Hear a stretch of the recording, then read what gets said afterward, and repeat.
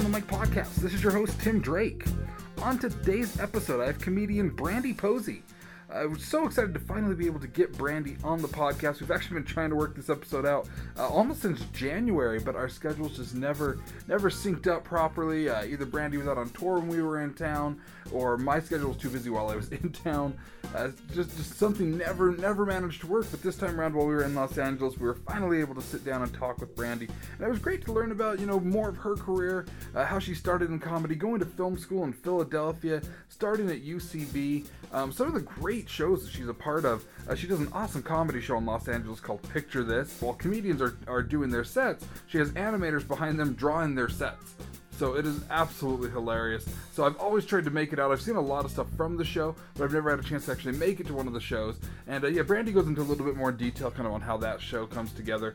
Brandie is also one of the hosts of the Lady to Lady podcast. Last year you heard us talk with Barbara Gray on the podcast. She is one of Brandie's co-hosts, and Brandie kind of talks about how her and Barbara started that show. And it was really fun to talk with Brandie and just kind of learn everything about her comedy career and kind of where she stands on comedy, and also found out from her that I guess on Pandora that people downvote women comics, which it's just astounding to me. I don't understand why that is even a thing. So I mean, seriously guys, if you're listening to comedy, just listen to comedy, enjoy the comic. So comedy should be respected no matter who is doing it. So don't be a dick and just enjoy comedy, because Brandie's amazing, and you're definitely going to want to listen to Opinion Cave, so make sure you go check that out. All the links for Brandie stuff is up on the site, so you guys can find that there as well. But yeah, seriously, you guys are going to really enjoy Brandie. If you've never heard her before, you can check this out. She's also going to be out some East Coast tour dates coming up here.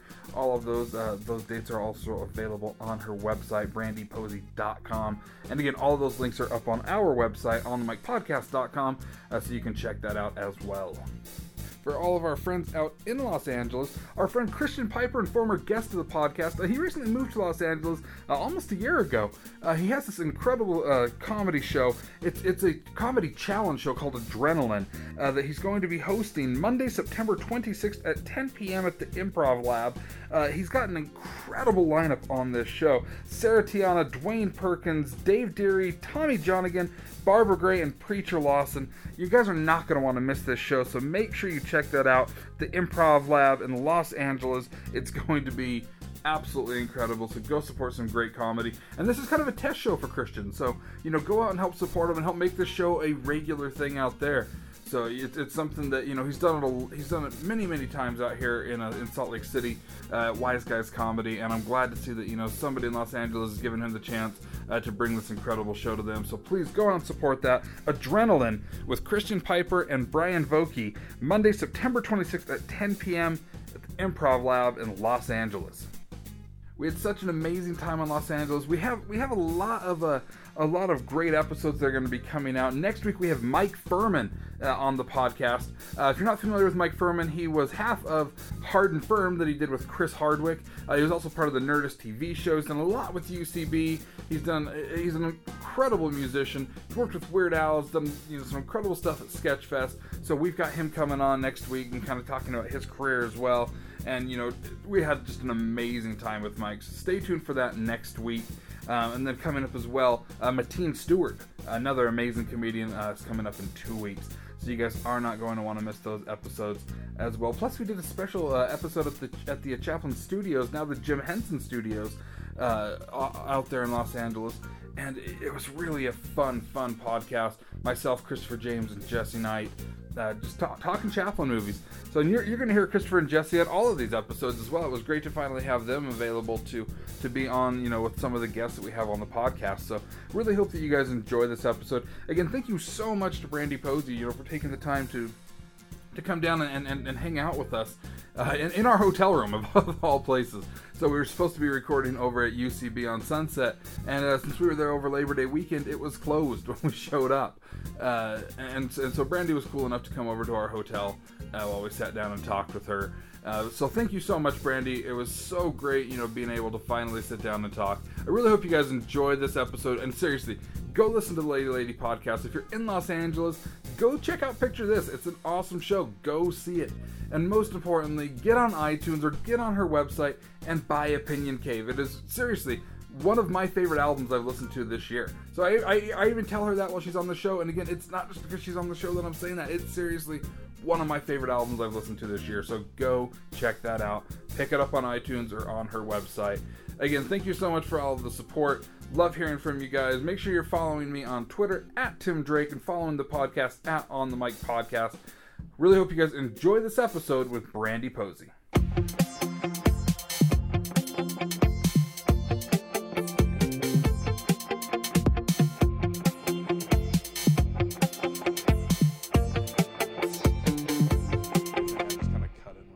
Whatever we're saying just kind of goes into it. So when we start, it's going. Oh. It's rolling.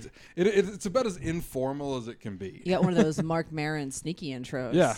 Okay. So I've only a few times have I totally caught somebody off guard where it's been going for 20 minutes. Mm-hmm. Christina Wong, actually, when she was on, it was almost all the way done, and she was just like, "Oh, we've been recording this whole time."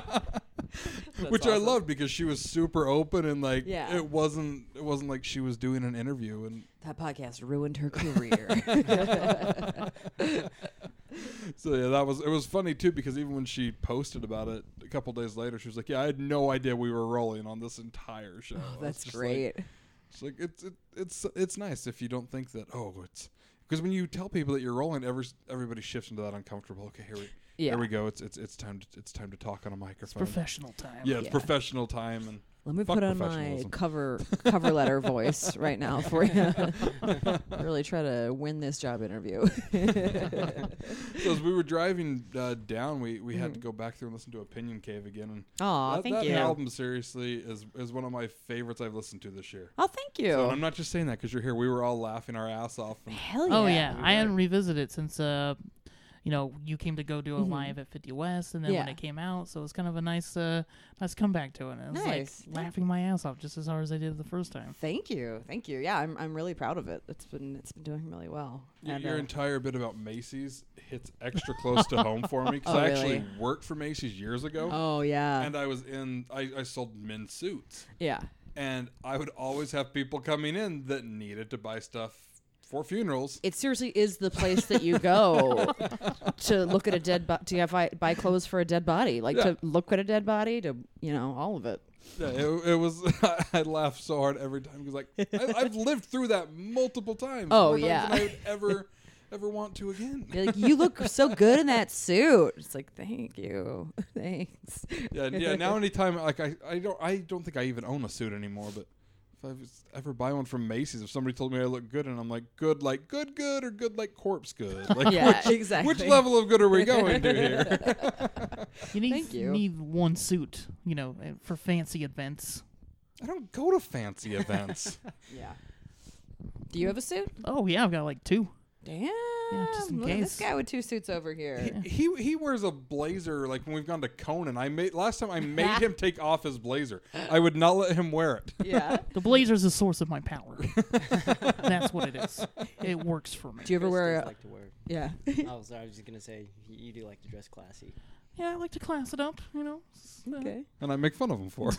Yeah. Do you ever wear a hoodie under a blazer? Do you ever do like the Kevin Smith at an award show route? Have you ever done that one? I don't think I could pull that off. That's a good idea. It's too many layers for me. Yeah. It just makes me think of every indie film festival I've ever driven past. It's like a lot of guys in hoodies and jackets. No, as many times as I've done Sundance, that's absolutely. And exactly. They'll have their big puffy coats on, and then they remove that, and then there's the blazer with the hoodie underneath it. Yeah, exactly. It's just like a douche turducken. It's great. That is every time somebody does that this year, this coming Sundance, that's all I'm going to think is it's the douche turducken. TM Brandie Posey. Thank you. So now, how long have you been living in Los Angeles now?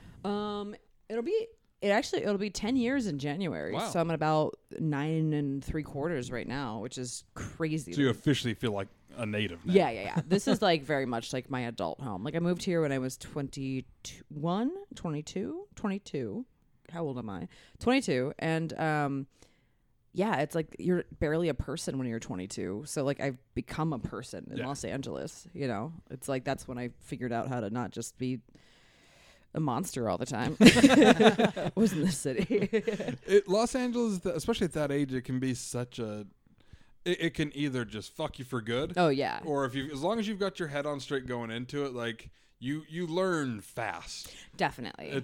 That's one thing I've always loved with the city. I mean, the first time I'd moved out here, I wasn't I thought I was ready, and I wasn't ready. And I look at it now and I'm like, I guess it was a good thing.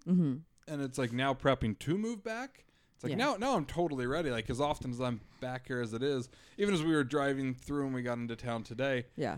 It's like I remember the first time coming through and I was like, oh my God, there's that and there's like Hollywood. and now it's just I'm so used to it. And Chris is pointing things out because this is only his second time down here. And I was like, like oh my yeah, third. that's right. That's there. Is it your third? I thought Yeah, it was it's your like my second. third time. Oh, it's your second with us. Oh, I'm sorry. I forgot I didn't have a life before Timmy and. That's right. Jesse. I'm glad that you acknowledge us at this point. Yeah. Beforehand, you were just a single-celled organism, just out there, just kind of floating around. Yeah. I was not yet a person, not yet a man. It worked. So when you moved here 10 years ago, was comedy the main? Well, I mean, yes, but like not necessarily stand-up. Like I moved out here because I wanted to write comedy first, which I still do, but performing kind of became something that I fell in love with. Like I moved, so I went to film school in Philadelphia. Which school? Drexel University. I got Orange County'd in high school, where like my guidance counselor didn't send my SATs to anybody. And I didn't catch it for a while, and then my friends were starting to get their acceptance letters, and I was like, I'm fucking smarter than these idiots. Where's my schools? I'm going to film school. Like I could definitely get into film school. And then I called Ithaca because I had applied there, and they were like, so we have everything except for SATs, and we can't even look at your application until we have everything. And I was like, oh, is that what happened everywhere? Yeah, that's what happened everywhere. Okay. So I like had to get my guidance counselor to. The first human being adult that I've ever yelled at that wasn't like in my family. I was just like, you have one job in 4 years. Don't ruin my fucking life, bitch. Like oh man, I've never gone off like that in my life. And then I would get into, like I got into Ithaca, but I didn't get into the film program. I got into NYU, but I didn't get into Tisch. So it was like I could be undeclared for 2 years before I could join. And I was like, nah, I know what I want to do. But Drexel let me into their film program, and I'm glad I ended up going there. But I went there for 4 years, and I it was all my short films were basically just like sketch comedy. My professors would be That's like, how every one of mine pretty much has been. yeah, right. Well, I mean, it's so funny because all my professors are like, but what does this make you feel? And I'm like, I don't know, it's a funny idea. Like I thought it was a funny idea. Like it doesn't have to be something from the bowels of my soul. Like I don't know. Like also serious short films are just like fucking ego trips to me, because I'm like, who gives I'm not gonna care about these characters for 5 minutes. Why would I? Because for 5 minutes I don't have to care about them. I'm not gonna go there. No. Yeah, out of all of them I've done, because my producing partner who couldn't make it with us today, his primary thing is he's an actor. Okay. And so like we've done a few serious ones, but most of them have all just been ridiculous. But then that film side of our brain comes out, and it's like, well, we have to still make this look awesome. And we had one that won that International 48 Festival that screened out here at the Directors Guild, and it's just a ridiculously stupid satire on mob life, but the entire thing is just all shot in one shot. And we went and saw Birdman like 3 times beforehand because we wanted to see how they were doing their movements and stuff. Yeah. And they're sitting there in the Directors Guild. People are laughing. All of a sudden I hear one guy just go, wait, is this all in one shot? Yeah. I was just like, yeah. Hell yeah. Even though it's just full of dick jokes and other stupid things. Still make it look good. Yeah, it still looks good. Yeah. Hell yeah. Hell yeah. Nah, I remember I had I wanted to do like a mockumentary in one of my classes about, it was going to be like the behind the scenes of like a race where like nice guys are actually just finishing last. Like it was just going to be like a literal joke about that running throughout the whole thing. Kind of like a, what's the dog show movie? Wow, Best in Show, like a Best in Show style thing, but about like that's what I wanted to do. Oh, nice. And like my professor was like, "So do you just feel like you're not connecting with men your age? Is like that what this is about?" I was like, "It's a funny idea." Like I don't know, I thought it would be funny to kind of like push myself creatively. He's trying to get use of that psychology degree that nobody asked him about. Yeah. Oh God, that guy, Jerry Hooper was his name, and he was this guy that like. he, like, the last of the beat poets that, like, made documentaries all over the world. Like, he would be like, I once drank vodka in the Himalayas with the last remaining members of Stalin's communist Russia. It was a dream come true. Like, he always had weird things like that he would say. I remember one time he was like, I once asked Allen Ginsberg to play a pickup game of softball with us, and he declined on Berkeley's campus. Like, he always had weird shit like that, and I was like, dude, we're not going to get along. You're not going to like anything I'm about because you take yourself way too seriously. I feel like this guy wears a bow tie, like, all the time. The opposite. He just always like a deep V black shirt with like black chest hair, garbled black beard, and just like a very, very tan white man. Tan to the point that he's trying to not be white. Like that. I remember like we had one friend that I forget her. I don't even remember her name anymore. Not a friend, a girl in film school. And I remember Jerry Hooper was like, I love the way your name sounds. It's so exotic. I hate the Anglo-Saxon title I've been saddled with. Oh, jeez. Just say things like that, and you're like, I don't know, what's the matter with you? That would have been one of those classrooms I would have walked into, heard that, and just been like, nope. Just walked right back out. I had a notebook of just things that he would say. Those are the only notes from those classes. I was like, all right, Jerry, you're just a crazy person that I'm going to just keep in the back of my brain for something sooner or later. Those are the best things sometimes when you have that comedy side of the brain for sketch writing and stuff. See, even as we were at Salt Lake Comic Con this last week, there was just this creepy ass guy that was part of the press, and like I'm just staring at him through the press conference. Christopher's kind of watching me like, why are you just watching this guy? And I was like, so I'm making a character in my head right now. Yeah, I'm just keeping all my facts. Yeah, and Christopher's just like, what character? I'm like, he's the finger in the butt guy. That's who he is. Yep. I came up with his whole story arc because we just stood there in the press conference. But I love having those people that, you just store in the back of your mind and like, I'm going to reference you someday. Yeah, it's like, you will be the broad strokes of something sooner or later.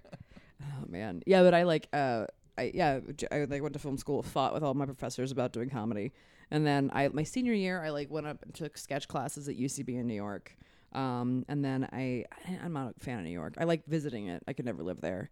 And then so I decided to give LA a shot. So I made the move and I took sketch classes when I first came out here too. And I never really still at UCB. Still at UCB out here, yeah. I never really saw myself as like an actor, and still don't. I mean, I'll act in things if asked, and I'm told that I'm pretty good, but I don't think of myself that way. Yeah. But then I right before I turned 24, I kind of freaked out and was like, I gotta do something else. All right, cool, let's do this. So I signed up for like improv and a stand-up workshop just to be like, what do I like, what don't I like, let's figure it out.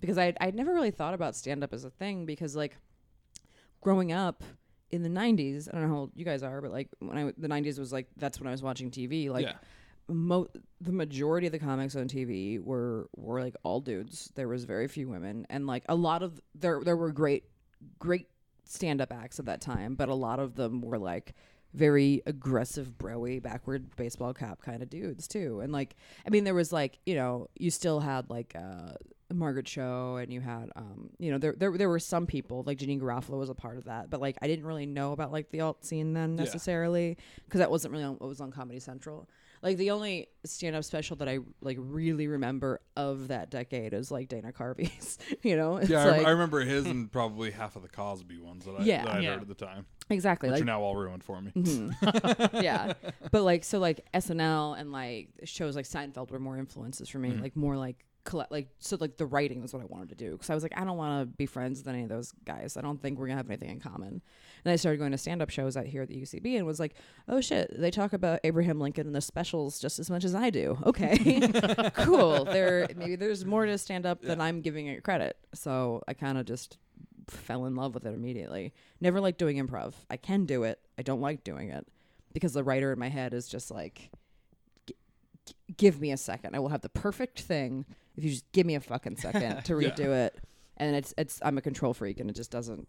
That's always been my problem with improv too. Is I'm never the person to start a scene. Yeah. I always like to be the one that just kind of comes into the scene and just starts heightening with just the random shit that comes to my mind. Totally. So and then I like to just kind of drop that in and just like make my way through the scene. And it's like I enjoy bringing that in. Yeah, I could never, as much as I love it. These guys have to deal with me going on riffs all the time, or just like full out stories and some random character. But it's like, you put me on a stage to do that in an improv environment, and I'm just like, I don't want to do it that way.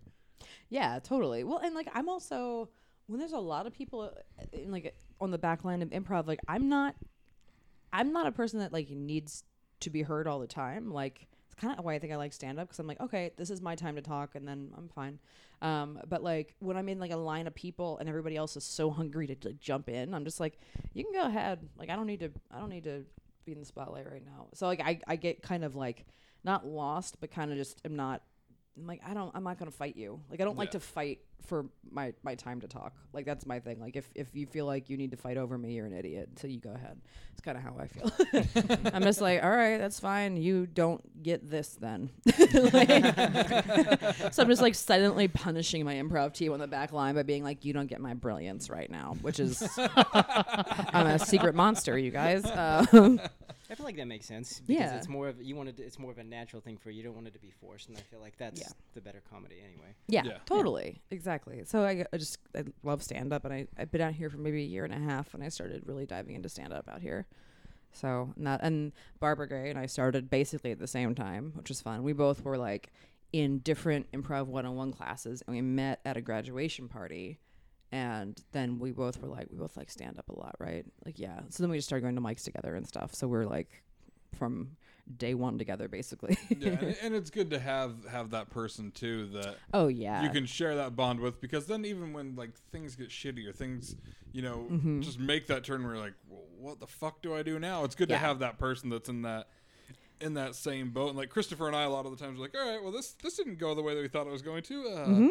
Okay, what's next? And then Jesse's usually behind us going, all right, well, I guess I'm on for the ride too. Yeah. So. Lackey. Well, it's great to have somebody to play off with stand-up, when you're on the stage there in the crowd and vice versa, it gives you kind of a great way to, it's nice to have that kind of hurrah, and, then you get your best ideas sometimes just by someone telling you, hey, that was good. Maybe it could be better doing it this way. Definitely. Well, and also, like, if you're in a horrible stand-up situation, which is what happens a lot when you're, like, a young stand-up, where you're just like, this is, if it's not outright hostile, it's just outright sad, like, in a lot of early shows. And it's great to have somebody else to kind of be able to make eye contact with. As long as somebody else bears witness to the shittiness, you can do anything. Yeah. You just need somebody else to be like, oh boy. I think a lot of young comics too don't realize that having that person there too, it's great to kind of even be able to sit down and structure jokes with them. Oh, definitely. So and that's like Christopher and I were even talking earlier how one of the last mics I'd gone to with Christopher, like an hour before the show, we were both just going through the sets that we were going to do, and try wording it this way instead, and it'll land better, and it was great to just quickly riff. And then as soon as each of us hit the stage and seeing how well those lines hit, it's like it's a double victory in a way when those type of things happen. Without a doubt, yeah. So now, I mean, as you and Barbara kind of got going, how soon after was it that you guys started Lady to Lady? Let's see. Lady to Lady has been going for... I know I talked to Barbara about this like a year ago, but it didn't really cross in that same way. That's okay. I don't think I knew that you guys met that way. From UCB. Mm-hmm. Yeah, we've known each other. Yeah, I mean, like we did that. I mean, it's interesting because it's like we don't really of the improv clubs we're probably the most in with the UCB, but like I don't do a ton of stuff over there other than stand up shows. Like we do Lady to Lady like once every couple of months over there, but that's about it. We don't really push for. I mean, we're not improvisers, so we don't do it too much over there. But yeah, like we, let's see, Lady Lady's been going for 4 years, and I've been doing stand-up for about 8.5. So the first, 4 years or so of stand-up was just us, figuring it out and, running. We did different shows at different times. Like, I've always been a big believer in, you run your own show to figure out how to run a show, to figure out the things that you need to figure out as a comic. Like, I hosted an open mic for 3 years. Just to figure out how to host. I ran a show for 3 years called The 4 and 20 that was 4 comics doing 20 minutes each, just trying to figure out how to be a feature. Yeah. And the only people that came to that were like 2 old transients. Like and they were great. They're great dudes, but it was like, okay, if I can make this room laugh, then I got this. It's good. And then picture this, my other show kind of has started because like I get so like scripted. I used to get so scripted in my jokes in my head and like wasn't like letting myself play within them. I was very like, this is how the joke goes. And that kind of forced me out of my shell. And then Lady to Lady just kind of happened. Yeah, about 4 years ago. A bunch of us were talking outside of like another show in downtown LA, and we're like, oh, it would be really funny if we did like a talk show called Lady to Lady. It was like a dumb name we came up with. And then a friend of ours that's actually Lady to Lady's producer, David Janov, he ran a black box theater for a year just to see if he could like run a theater. And he asked us if we wanted to do something there, and we threw up Lady to Lady there, and we just clicked immediately and started the podcast maybe like 6 months later, mostly just because the live show was a monthly thing, and we're like, oh, we should work on our banter a little bit more. And then we started the podcast from there, and then it kind of has blown up. Yeah, I mean, it's always cool to see some of the guests that you guys have, and be able to just see like more and more as I see people that will just randomly mention them, just like, hey, I know those guys. Yeah, so it's cool. It's cool to see it blow up. Now, you mentioned Picture This, so I think it is one of the most brilliant concepts. I almost was able to come to it the last time I was out here. So, and then the show I was at over at Meltdown went too long. And I was just like, and it was a great one because I want to say you had like Nikki Glaser. Oh, yeah. I mean, this is all the way back in March. Yeah. I remember when Nikki was on it. But I don't think you two even know what Picture This is, do you? I don't know if I've told you about it. Yeah, I've heard a bit about it. So where, and correct me if I'm wrong, so it's stand-ups that do material while a cartoonist draws the jokes behind them. Yeah, and it's all in real time, so it's like you're dealing with a very talented heckler, basically. Like, I always liken it to, you know that Looney Tunes cartoon where Bugs is the animator and he's fucking with Daffy? Yeah. But, like, redrawing him. Like, that's, like, the vibe that I try to establish in that show. Like, a very, like, it's fun. It's just weird back and forth. Because it's cool because you get to see, like, your jokes filtered through somebody else's brain. Yeah, I like that. Yeah, it's fun because it's like you think you think the way that you visualize your joke happening is one way, and you have no idea. Like, that show made me realize, oh, the audience doesn't necessarily see it exactly the way that I am. Because, like, sometimes the animators will draw stuff, and I'm like, oh, I wasn't looking at it from that angle. That's interesting. That's like a weird, that's the way that you took what I just said. So are comics usually pretty eager to do it, or are they a little apprehensive to be able to see their jokes? A little bit of both. That show makes stand-up comedians more nervous than most shows in LA, like, because they don't have control. Like, they do have control because they think they have less control than they usually do, because like they think that they're dictating like the jokes, but they will never be as dynamic as the giant dick being drawn behind them. And like a lot of them, it's funny because like big headliners have a problem, like have a little bit of a problem with it, because they're just like, why are you getting my laughs? Like and like once you kind of have to like let the ego go and be like, oh no, we're like working together, and you see it click in their brain, and then they have fun with it.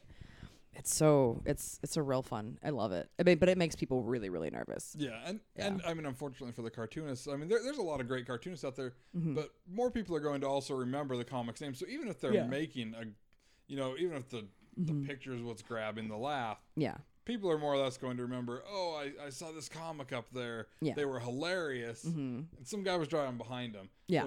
So nothing against the cartoonists, but a lot of people just don't remember the artists' names. Well, they don't, but a lot of the artists that we get have like their own animation followings too, though. And a lot of them I've looked up when I've seen you post shows about them. I'm just like, who's this one? I'm like, oh shit, they do a lot of awesome stuff. We get some legit, like our headliner animator every month, one of our like co-guys that runs it with this is this guy named Mike Hollingsworth, and Mike is like the supervising director on BoJack Horseman. Like he like damn. Nice. Yeah, and Mike is like a beast. He's worked on a bunch of TV shows. We have people from like Metalocalypse, Mr. Pickles, like Powerpuff Girls, like that community is as small as stand-up is. So it's like they all kind of know each other, and it's interesting watching them do it for the first time because they're not used to like real time feedback. So for them, they're just like, why are people laughing at my drawings? People don't usually laugh until this has all been inked and colored, and then I see it on the TV with my friends. So they have fun, but man, it's a really nerve-wracking show for everybody involved. which I've done it enough at this point that I'm generally not that stressed about it. So it's really fun just to sit back and be like. Have you ever had any comic that's just straight up been like, no, that's not happening with my jokes? We've had a couple of people that think that if they don't look at the pictures and they just power through, they will be funnier than what's happening behind them. But it never works out for them. Because it's the audience will laugh at what you say, but then they're waiting to see. So that's what gets the big laugh, because that's like the double punch. So it's like they get the comedians get mad because they're like, this drawing's stealing my laughs, and it's like, oh my God. And you see people like, I've seen a couple people like break down on stage. It's kind of but then like I tell the animators, I'm like, if they do that shit, go after them harder, because whatever, like you shouldn't have that kind of ego on stage. It like makes you a worse comic. Yeah, you enjoy your surroundings as a comedian. Exactly. You don't need to. We always get taken away, like that whole like nervousness of it get taken away of the attention of us, because we're a little bit narcissistic. Oh yeah, definitely. Oh, we absolutely are. I mean, it's just like it's about the service of the joke. It's not about you individually. Like, put that away. Just have fun with it. And also, I like that show because it kind of just like, words aren't as precious as we like to think they are. Yeah. So it's nice to be like, I can find the funny is there because it's there unspoken through some of the stuff that I'm saying too. So it kind of just it takes away a safety net that isn't really a safety net, but like it's something that you think you're relying on. And then a lot of people have done it and been like, that was a rush. I feel like I'm a better comic for having done this. Yeah. Yeah. You get the two correlations of different types of creativity too with that. Yeah. So it's kind of nice. Well, and it's cool too because like a lot of the artists that we use, like they were cut from the same cloth. Like we both like come up with these funny premises, but just they process visually and we process verbally. So it's like it's a comedic mind, but the output is different. So it's really cool just to see like a different way of getting the same premise across. Because I mean, I talked to all the animators afterwards, and they're all funny, and like we get along really great. Yeah. I'm like, oh man, animators are awesome. I mean, it's really almost like a look at like the inside of a regular production in a way too. It's like most people aren't thinking, oh wait, there's actually somebody that's making you know, Bart Simpson, not just, and then of course you have Nancy Cartwright making him talk, and you have all the brilliant writers that are giving him all those jokes, and most people don't necessarily really think about that. Yeah. And so you're getting to watch two stages of a production in a way come together, and yeah. I mean, that's just what kind of heightens the brilliance of that kind of a show to me. Oh, thank you. Yeah, it's been really, really fun.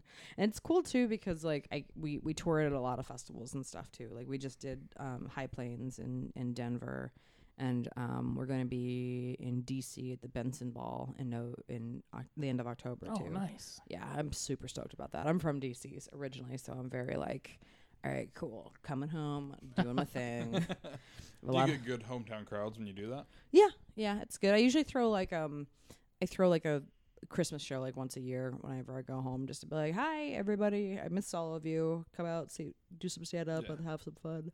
So that's always a good time. I mean, I never did stand up there. Like I started in LA, so it's kind of hard to just be like. I know a couple of comics in the local DC scene, but not that many. But I'll kind of like hit them up when I go home to be like, hi, I live here. And I'm not a big deal, but I'm like a small to medium deal, maybe. I don't know. Like I want to meet you guys. So, I mean, with going back and doing the hometown shows, like as you came out here, I mean, if people are supportive now, were they all along when you came out? Because I know that's something that a lot of people struggle with sometimes when they're making the big move to LA, especially.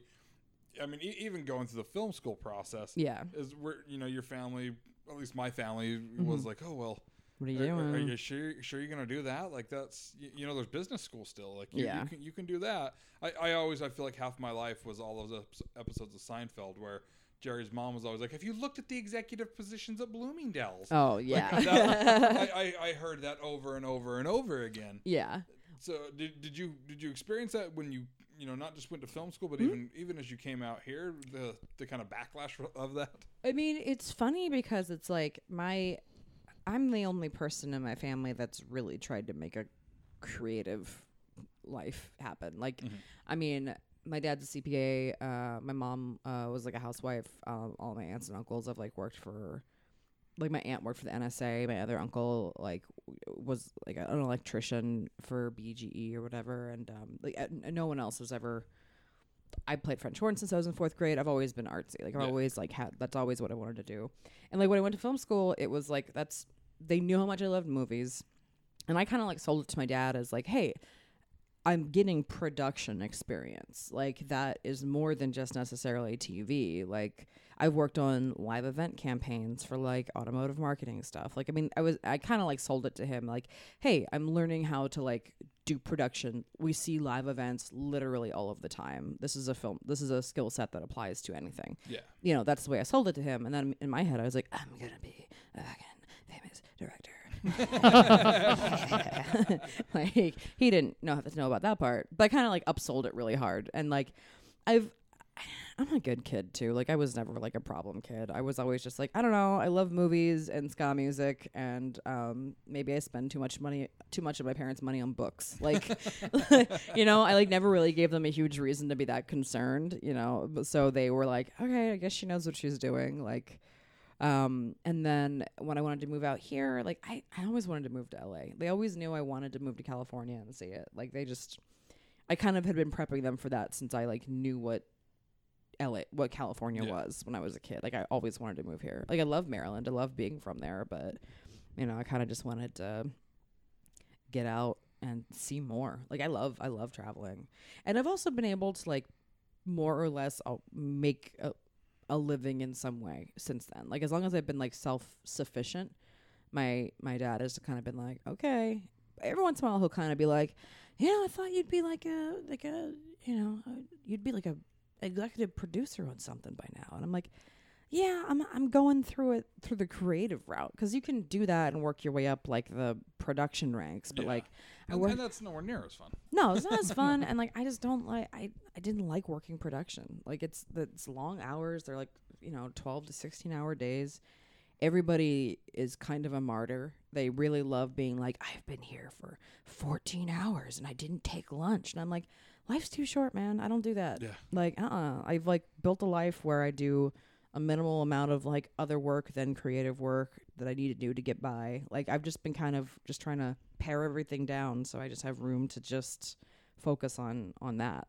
And that's where I want to be. Like I'd rather be happy and like be a little bit poor than, you know, be the steady production job. Yeah, and exactly. If anybody's ever had to tie a silk flag together and build that frame, it's a fucking nightmare. And nobody should have to do that for a living. Oh yeah. Well, like once you've had like one or two like real big producers just be like, excuse me, man, like just not refuse to learn your name and then send you to do something demeaning. I was just like, I'm way too stubborn and mouthy to do this for too long. I gotta get out of this.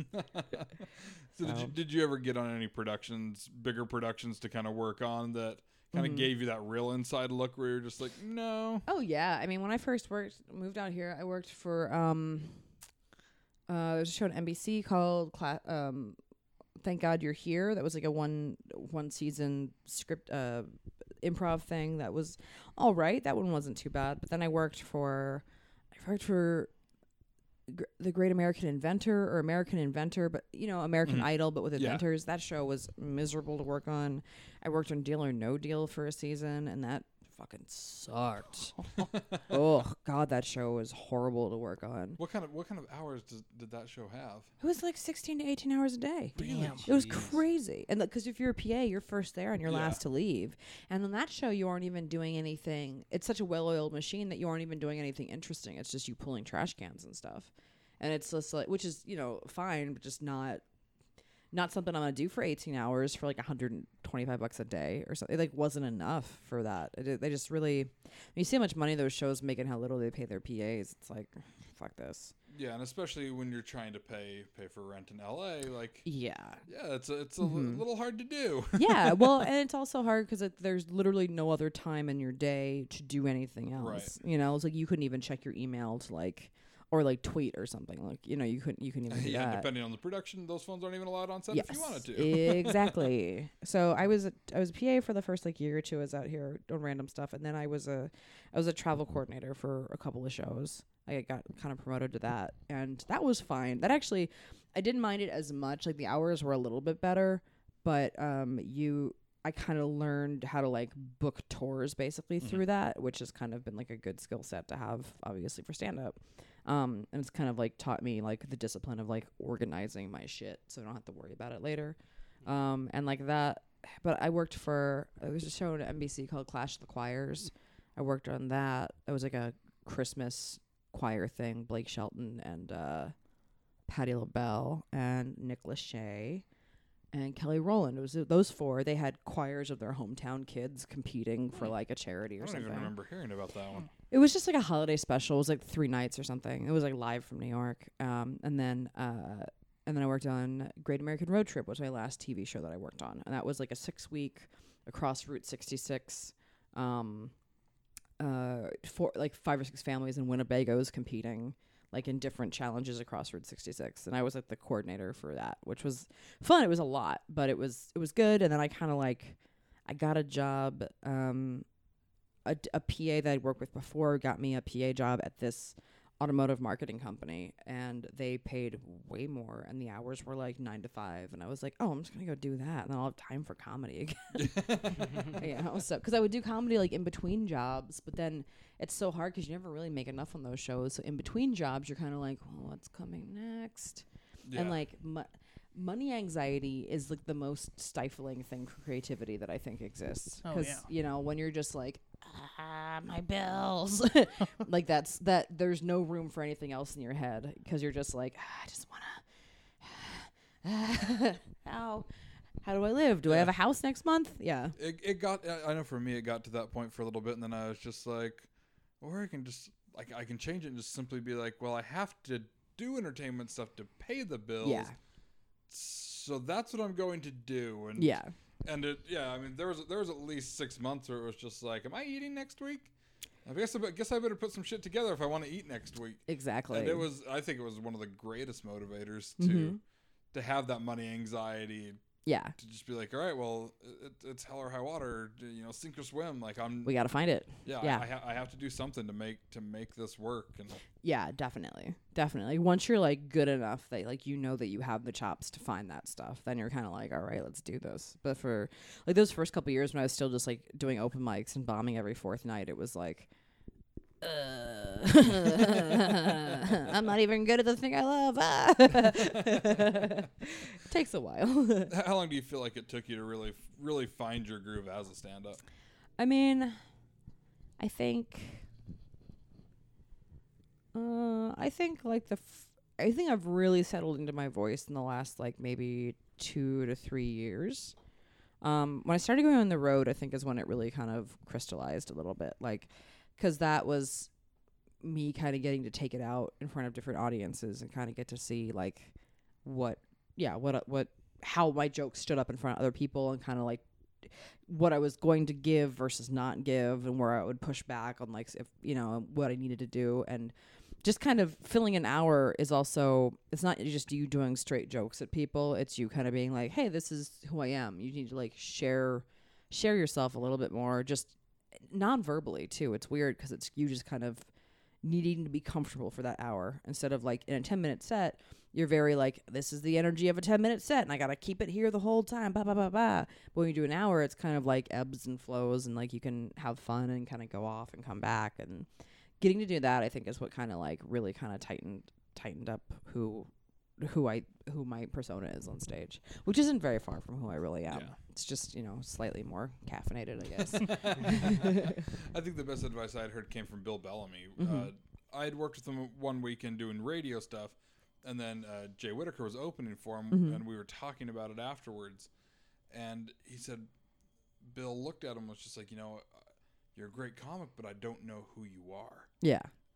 And it's just like within those first couple minutes, like I need to know who you are, and that's when I was just like, oh, yeah. Like it was just that light bulb moment where it's just okay. So I need to start learning how to write then, because it was the biggest eye opener I think I've had. I know Christopher opens that way where you know exactly how his set is going to be. Yeah. From the moment he walks on stage. I like to get them comfortable and be like a little self-deprecation and then slowly build myself up from there. Nice. Yeah. I like it. The hero's journey. Yeah. The underdog.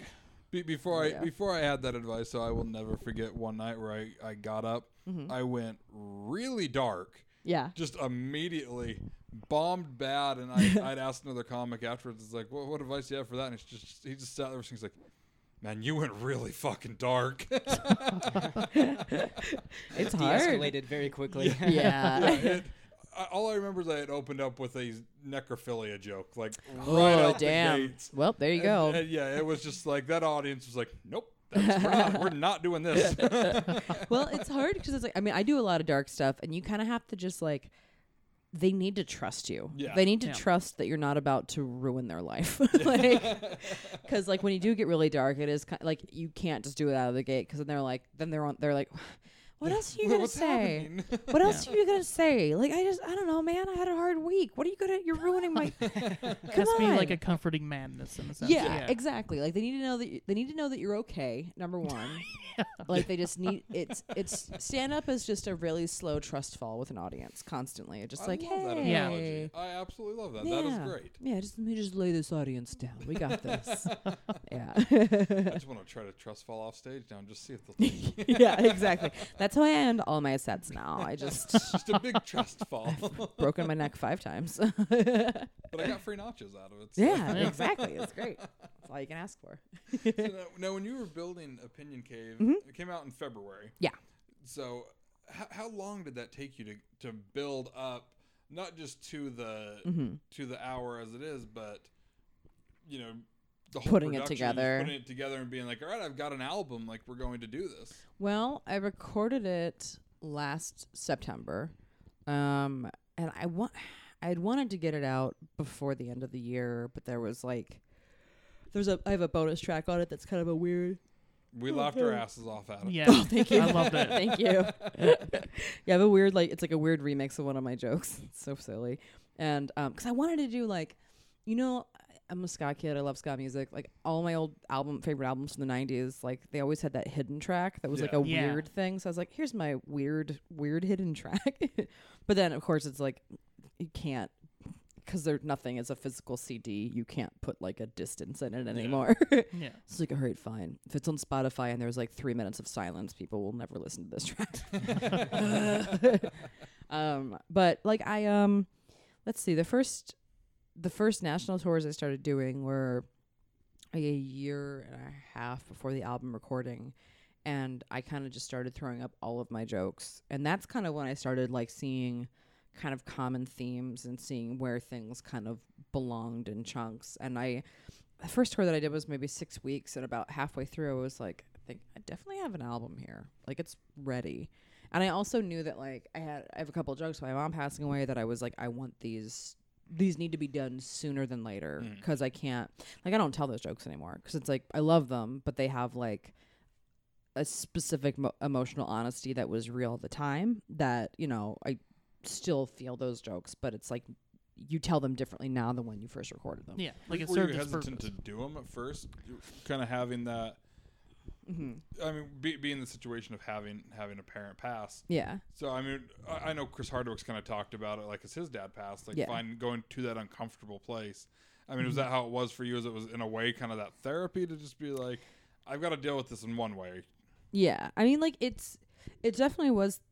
It was helpful, but then also like, I've had a lot of people with certain other jokes that have just been like, oh man, thank you for that. Like, you're the only person I've ever heard say X, Y, and Z on stage. Like, thank you for that. And I knew that like, there aren't a lot of people that do jokes about having a parent pass. And I was like, this is something that like, this is a way that if I have a funny joke about this that is real and honest and connects and resonates with people, that's a way to make people feel less alone. It's a way that I can like honor my mom through telling this joke. It's a way that I can like make her death mean something to me that's a positive, so it kind of was like it was therapy, but it was also like written with like, these are ways that I can make like something mean this is a way for me to find sense in something that happened. Make a difference, connect with the audience. Yeah. That type of thing. Not to digress, but I'm curious because it sounds like you wanted to come to LA and you had in mind to do comedy from an early age. Was it a series of events or like was it one moment where you realized like this is what I'm going to do? Well, like, there's a couple of different things. I'll give you the broad strokes. Like we've talked about this. Yeah. Ace Ventura 2 was a major influence on me as a child. I like remember seeing that movie in theater. It's funny because I remember seeing that movie in theaters, and the scene where he comes out of the rhino's ass is the funniest at that moment in my life that I'd ever laughed at anything. It was the hardest I'd ever laughed. I was crying, and I was like, I wanna do comedy. I didn't know what that meant quite yet, but I was like, I want to be in that world somehow, and I became like obsessed with comedy from that moment, basically. And then like all my friends were funny. Like me, all my girlfriends and my guy friends were always just like, we were always goofing off. Like we weren't popular, we weren't nerdy. We were kind of just like the ones in the middle that were like, I don't know, we just like stuff. Like fuck you if you're an asshole. Like I don't care. Whatever, I'm great. You're missing out. I like kind of always had like that kind of cockiness, like a non-judgy cockiness, where I'm like, I'm sorry if you have a problem with this. Like I'm a delight. So figure it out. That's your problem. But like Ace Ventura was a big thing for me. SNL, like in 7th grade, me and like I had like 6 girlfriends that we were all like obsessed with SNL and Seinfeld, and we would on Fridays we would come in with like literal notes on the Seinfeld episode for the night before, and we're like, these were our favorite lines, this is our favorite thing. Like we had like notes on the show, and we would do the same thing on Monday with SNL, where we would have a phrase of the week where we would vote on Monday's lunch of like our favorite SNL joke, and that was like our phrase of the week that we would use. Nice. Like I was obsessed with both of those shows. I have like sketches that I've like transcribed from SNL because I was like, these jokes are so funny, I need them, because there wasn't Hulu or anything back then. Right. Yeah. And then Upright Citizens Brigade was a big deal for me too. Like that TV show was, I mean, the first Amy Poehler that I ever saw, and Conan O'Brien. Like late night was everything to me. I still love him a lot, but late night was just like anarchy in my favorite way. And like ska music is actually a really big influence on me too, because a lot of ska bands are very goofy, and have a lot of weird shtick, and I just feel like those were cause when you're, there isn't comedy for children mostly. Like, I mean, when you're in high school and stuff, like you aren't going to clubs, you can't do that. Nor should you necessarily. After being in enough of them now, I'm like, oh man, this would have like ruined me as a child. But like ska shows were like, I consider them my first live comedy shows because they just were goofy, funny. Everyone was like laughing at jokes between songs, and a lot of the songs are really funny and weird, and there's characters and stuff. So like that kind of all is like the soup that young Brandie wanted to do comedy from. I always loved music, but I love music too much to make it a career. I was like, I want there to be mystery there. I'm okay with like tearing down the fucking comedy curtain, but tearing down the music curtain is not fun. No, that was where I started. Really? My road of things was on the music side, and we were talking about it even as we were driving today. Mm-hmm. And Christopher would ask me, he's like, "Would you ever want to go back?" I was like, "Nope." Yeah, yeah, not a chance. Yeah, exactly. It's like I know a lot of musicians, and it's like I love their world, but I also still like being like, oh hey, oh wow, look at that band did that. I don't exactly know how. It's great. Like I never want to know more than that. The best thing that I think I took away from it though, was that coming into this side of things within comedy and film and television is so much of getting hired or anything is based on attitude. Yeah. So because people have to deal with you for you. Oh yeah. That is solely what it is. Whereas bands get booked off of a song. Yeah. It doesn't matter if they're the biggest assholes on the planet. People are paying to come see them play the song, and they know that. Yeah. And there were so many bands that I would deal with and labels that I'd deal with, and I was just like, "What the fuck is your problem?" Like, yeah, there's a lot of dicks. Like on that we're paying you guys to come do this. I'm booking people with you to do that. Like, what's the deal? And it immediately was just like, yeah, this is not how it should be. Like, the egos just weren't worth it. And coming to comedy and film, it's just like, I mean, there's still the egos and stuff that you deal with, but overwhelmingly, it's like most people that you work with are just, they're fantastic. Well, and like comedy humbles you unless you're a sociopath. Yeah. You know, like it really does, because it's like, I always think that comedy is like the art of learning to fail gracefully, like that, because even if you have a killer set, like crush for an hour, there's 3 or 4 jokes that didn't hit as hard as you want them to. That's where the work still needs to be done. Like, that's the interesting thing to me. If I tell an hour and like all the jokes work, then it's like, okay, well, those jokes are done. I don't have to worry about them anymore. What's next? What's the next thing?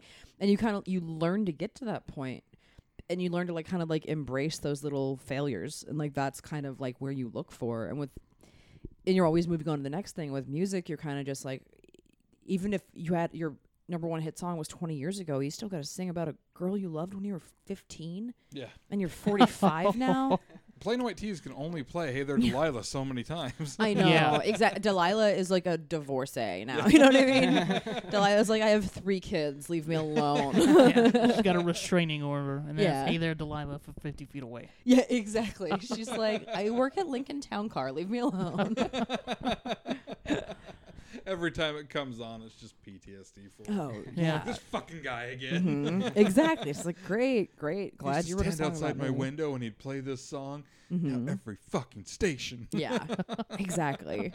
So the thing with comedians, it's like because most comedians don't like, it takes until you're in your, if you're a wonderkind, your late 20s or like your 30s to 40s to actually really coagulate and start breaking through. We can't all be Brent Morin and just be in your 20s and just be a fucking genius. Exactly. Like, that doesn't really happen that often. So it takes a while, but with musicians, it's like oh man, your first hit came when you were 19, and then you had a stage manager that protected you from consequences forever. Yeah. Like, they're all, they're victims in their own way, because then when their bands break up, they don't know how to live as people. The number of musicians I know that are not in bands anymore that are just like, I don't know how bills work. What do I do? Guess I'm gonna go work at Target now. Yeah, exactly. And they're like, oh, buddy, I don't know how this is gonna go. It's funny with the humbling factor too of comedy though, and a lot of people don't realize that even like the biggest names out there today still have those rough nights. Yeah. So when I first started with Second City, I remember like explaining it to my parents that I'm going to go through Second City's writing program. Like, that's what I want to do. And as they were doubting it, I was like, well, how the hell do you think Martin Short and Bill Murray and Colbert? They're like, well, they're funny. I'm like, they weren't always funny. Like, they started elsewhere. They had to start and bomb. And Martin Short in his book talks about all the times that he's bombed. And I know Richard Lewis was on Nerdist last year and talked about how he had done a set in fucking Atlantic City and bombed it. Like, even at this height of his career. And it was just like, it still happens. Yeah, knowing that these guys are some of the biggest names in comedy and they still bomb. Yeah. Like, it's never something that you're going to necessarily get completely used to. I personally almost enjoy it. Yeah. Because it's just like, for one, it's a learning factor. And 2, sometimes I just think it's funny as hell. We were talking last night. I had a joke during a panel yesterday that I laughed my ass off internally. I looked down into the crowd and these two are both laughing. Where it was a panel on John Hughes movies, and this guy kept talking about the king of the dipshits, and then he says, "Yeah, and I don't know where the king of the dipshits is now." And I just piped up and was like, "Well, I think he's running for president right now." And half of the crowd, keep in mind this is in Utah, half of that crowd was just, and then someone's like, "We don't need to go there. We don't need to." The old Utah grumbles.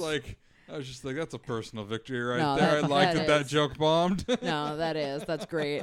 That is great. Well, it's kind of like, it is a cleansing by fire sometimes, where you're like, okay, well, because if you go too long with good sets, you're like, oh man, when it happens, it's gonna be bad.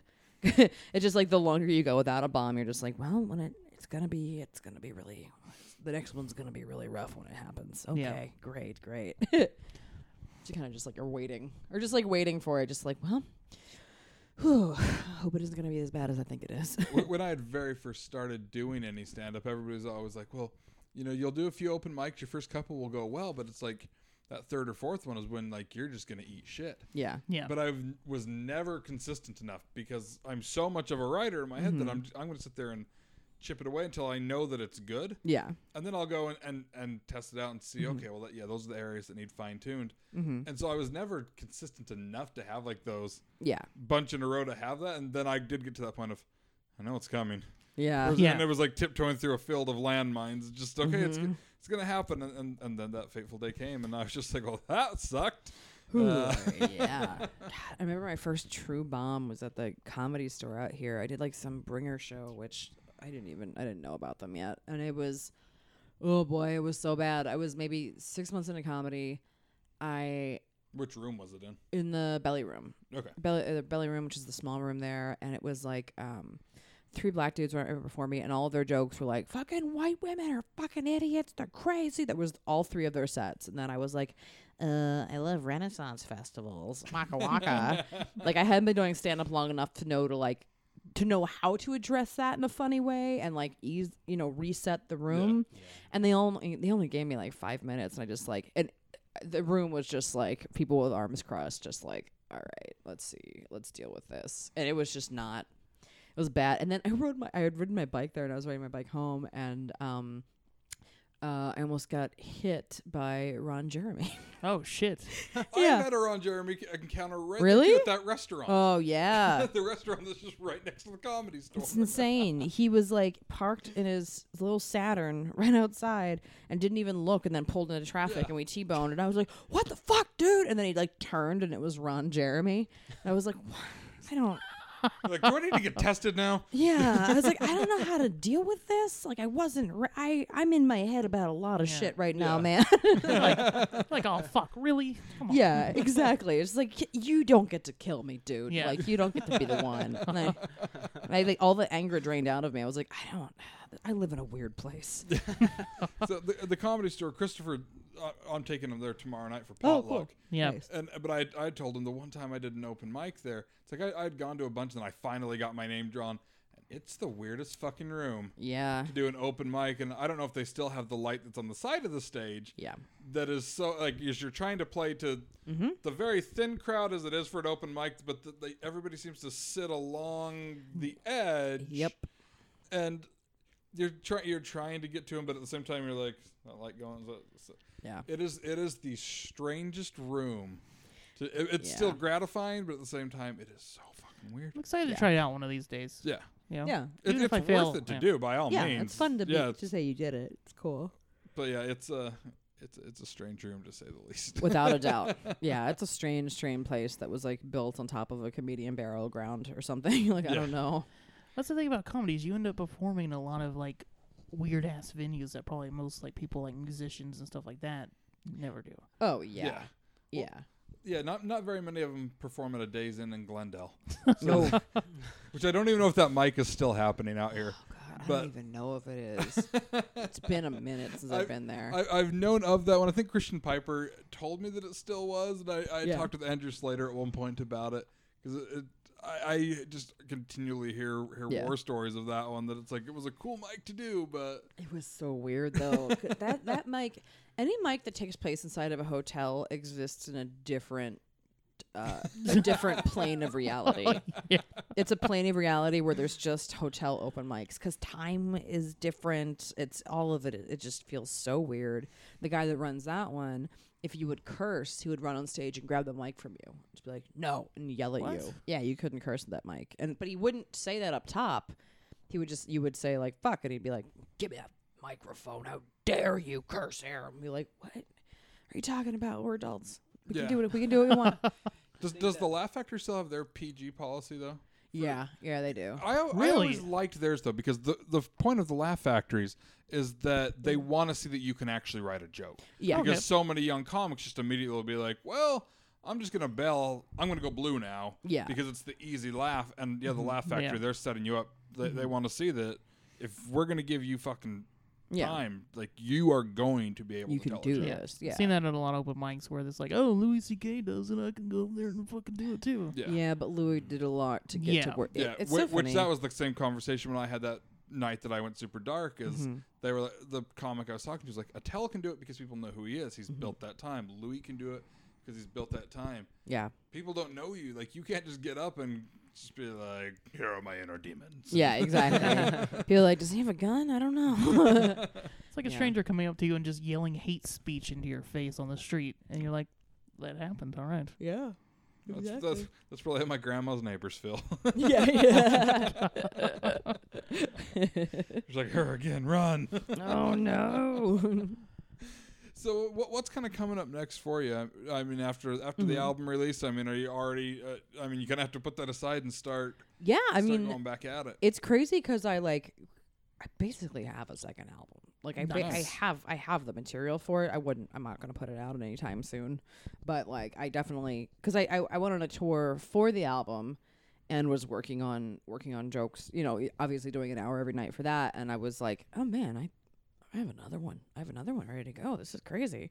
But I mean, I'm gonna wait a couple of years before I put something else out. But kind of just touring with that one. Like, Lady to Lady has some exciting, potentially stuff going on. Nice. We'll see. Yeah, I've had a couple of good meetings that hopefully will turn into something. And then Picture This, we're like really pushing it and taking it everywhere. Like, those are kind of my two babies that I've been incubating for 4 years, and like now they're starting to really get some attention. So I'm kind of just like pushing both of those to see what we can get out of them. Yeah, well, I mean, anybody in Los Angeles or when you guys are touring, I mean, I would highly encourage to go see Picture This and to definitely, if they aren't able to see Lady to Lady, definitely listen to it because it's a fantastic show. Thank you. So and I love it, especially when you guys go off kilter on some of those where oh man the Margaret Cho episode still is one of my absolute favorites. Thank you.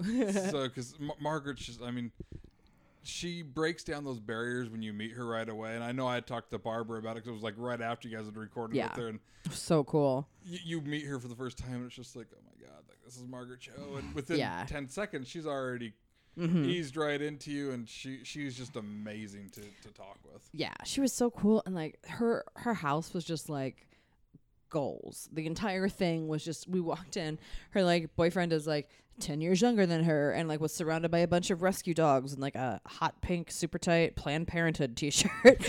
And he answered the door and we're like, hi, what are you? Then we walked into her house and like all like her walls are all painted like really bright colors, and it's very her, and it's just very like, she had this really awesome like Joan Rivers shrine of all of these gifts that Joan Rivers had given to her. That's awesome.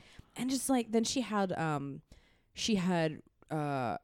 weed that was like Margaret Cho brand weed that had just come out. Really? It's like an award-winning Bay Area strain or something. Wow. So she had that she was like offering Barbara and Tess. I don't smoke, but I was like, that's fucking awesome. That was the thing Barbara told me. She's like, yeah, we get there and right away she's like, you guys want some pot? Yeah, with my face on it. I was like, oh, this is your fragrance. You just have like a strain of weed. But yeah, that one's really, really fun. We had some good guests. Like we've had Fred Stewart I love from that the show. episode. Yeah. That one's one of my personal favorites. That song's still stuck in my head. Oh yeah, it gets stuck in mine all the time. Does it really? Constantly. Well, because we're all friends of French on Facebook now, so like it'll like whenever he pops in my feed, I just start singing it in my head, and I'm like, oh boy, French, sweet man. So I had a friend growing up that looked exactly like him. Really? Like, he to a T. Wow. You could put them side by side, and they would look like twins. Introduced him to Barbara. For the longest time, he refused to admit that he looked like him. Aww. And his brother and I were like best friends growing up. When we were watching Third Rock from the Sun one day, he comes in and sits down with us, and she's like, I don't look like that guy. Like 5 minutes later, he's all, I guess kinda. Yeah, dog. Yeah, you do.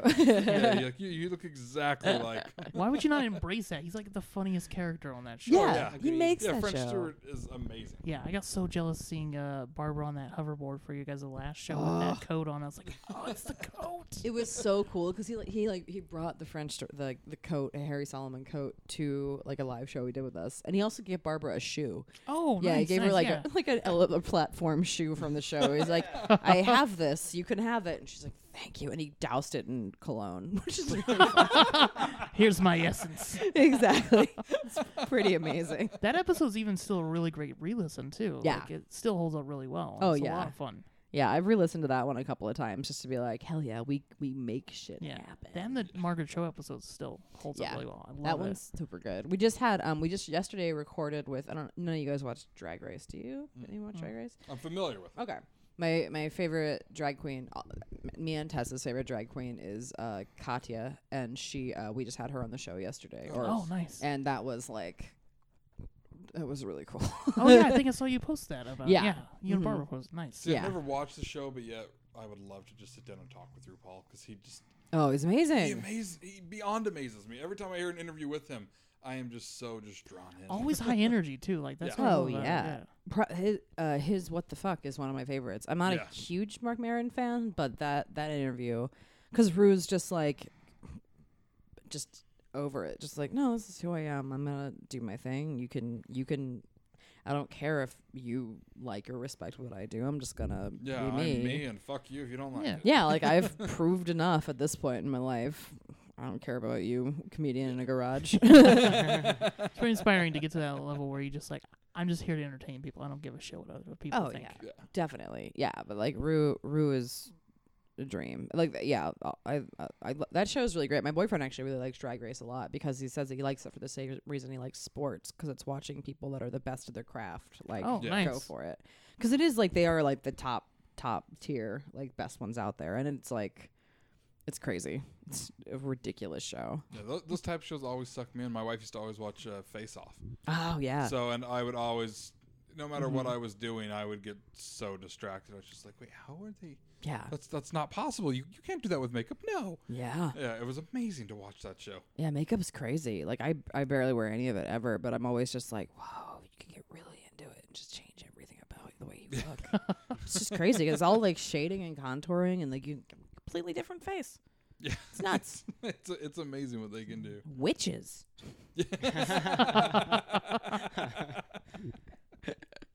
So I'm so glad that we were finally able to set this up. I know that we've been talking about it for a few months now, because we were trying to get it set up during your album release, but you were on tour when we were here, and then even the following time, I thought for sure I was going to have time, and I went to hit you up, and I was like, oh, my schedule, because it was during WonderCon. I was like.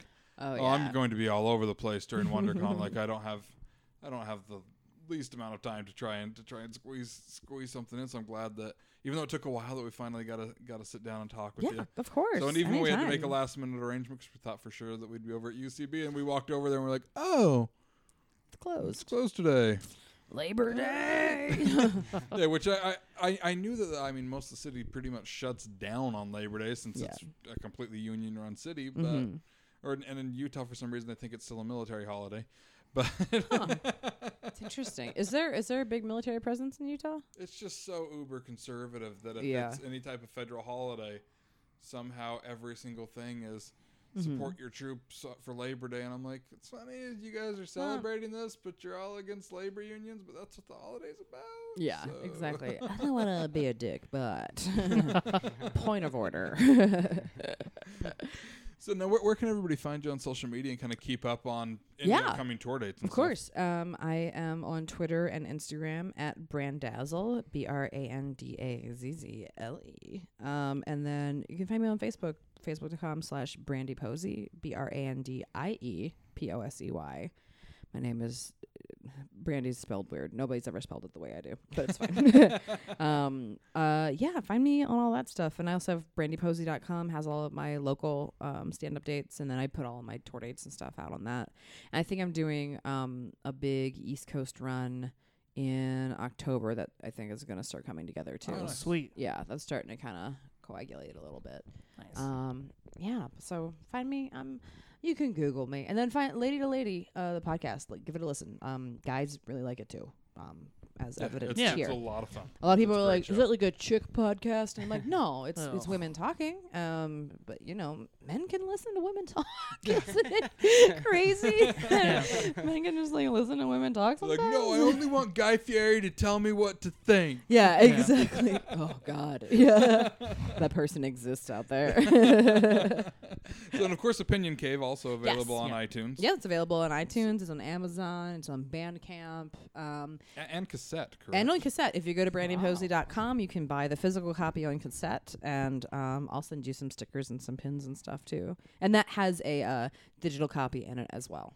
So, awesome. Yeah, so it's not just a cassette, because I know it's 2016. Don't worry, guys. There's also digital in there. It's still awesome to do it as a cassette. I want to say Kyle Clark did his. Yeah. Did his as a cassette as well. So I thought that was so awesome. Yeah, I love a cassette. Like, I mean, CDs are like, I remember being very resentful of CDs when I had to like start buying CDs instead of cassettes. So they've never really sat right with me. And I mean, I wasn't going to do vinyl. Like, I'd have to charge so much for vinyl. 5 people would actually buy it. You know what I mean? I have like one guy from Philly that keeps hitting me up and being like, when are you putting it out on vinyl? And I'm like, dude, do you have $100? Because I'll press you one. Like, I'm like, I don't have my vinyl's $20 out of the gate per. Like, Jeez. It's like, I'm not gonna, it's not worth it. Plus, if you're driving on tour, it's like, it's gonna get melty in your car. Like, cassettes are just so much more resilient. So yeah, it's on cassette. It's on there. If you do choose to listen to it on Spotify, I ask that you put it on mute and also just put it on repeat overnight. I would appreciate that. For the long weekend, why not? Just put it on whenever you're not listening to music. Just put my album on repeat on mute, please. I could use those fractions of pennies. I'd love to know that other people go about it that same route. When I was on Mix 105.1 last month, I was like, yeah, I know that nobody I spend time with really gives a shit about that format. And I was like, I don't care. Turn it on. I need the numbers. Just turn down the radio. Like, yeah. So what if I'm hosting? You don't need to hear me come in and talk for 30 seconds. Just turn it on and turn it down. Yeah, it's really important. I would appreciate it. It's really helpful. Also, you can set up a Pandora station with my name. And don't downvote women's voices on Pandora, because I found out that that's a thing that happens. Are you serious? That's a big thing that happens with comedy stations, and it's why you don't have as many female albums on your comedy stations. Because a lot that is just infuriating. Yeah, a lot of dudes are like, next. And they just downvote, don't even like listen to female tracks. Like, I have friends that work in Pandora and have been like, yeah, it's kind of a problem. Yeah, I mean, totally. I know exactly who does it. I have all of them blocked. Like, those are the people I block online. But it's like, hey, if you listen to comedy stations on Pandora, upvote the women. Maybe just try that. They're the same ones that are coming after Leslie Jones. Yeah, exactly. It's just a bunch of fuckers in basements. Yeah. Always with the basements. Yeah, I know. Well, that's why I like Spotify. They have the Ladies of Comedy section on there, which is really great. Yeah, definitely. Yeah, there's like, some pretty good names I haven't heard about. I was like, oh shit, these are fucking hilarious. Yeah. Why haven't I heard about them? Well, it's great. Like, I've been keeping a list on my phone of all of the women that have put out albums this year in 2016 so far, and there's like 12 or 13 of us, and we're all really different. Yeah, Rhea Butchers that just came out a couple weeks ago. Yeah. It's great. An absolutely amazing album. Yeah, it's a great album. Like, Rhea had put one out. The week that I put mine out, Laura Sanders from Columbus, Ohio, Jessica Michelle Singleton from LA, and Julia Razzie from New York also put out albums. Oh, nice. And all 4 of us hit number 1 on the day that our album dropped. So it's like, there's lots of ladies out there that are doing it. Just don't downvote us. That's going to bother me for quite a while. Yeah. That's even a thing. Yeah, I'm glad I don't use Pandora because of that. That's wow. I haven't used Pandora. I haven't in years either, and just the sheer fact of hearing that's like, wow, okay. I just buy my shit on iTunes and I support the artists I love. You're doing it the right way. Thank you. Please, just buy albums, you guys, because this is the thing. How much music are you actually listening to, really? If we or comedy, if you really think about it, and you're buying a monthly subscription to Spotify, you're only really listening to the same 15 things over and over again. Yeah. Just buy those albums, and then don't need to continue buying the Spotify. Once you buy it once, then you own it. Yeah, mostly the monthly payment for that is basically the cost of an album. Exactly. So I mean, I listen to most of my comedy albums over and over and over. Oh, exactly. Yeah. Sometimes you're just in a mood and it's like, I need to hear this album to get through the week. Yes. Oh, yeah. Definitely, without a doubt. That's Paul Tompkins' first album is that one. Oh, that yeah. was so good. And that's even available on Howl, I want to say. Yeah. So if you have like the Howl app, you can listen to that too, and it's so fun. Yeah. Without a doubt. I think Opinion Cave is going to be going to Howl in a couple of months too. Sweet. Yeah, I'm excited about that. I'll harass everybody once that happens. So, well, thank you again, Brandie. I really appreciate you taking the time. Thanks for having me. I appreciate it. So, everybody go check out Opinion Cave and follow Brandie on social media and stay up to date on everything. Yay. Cool. Thank you. Bye.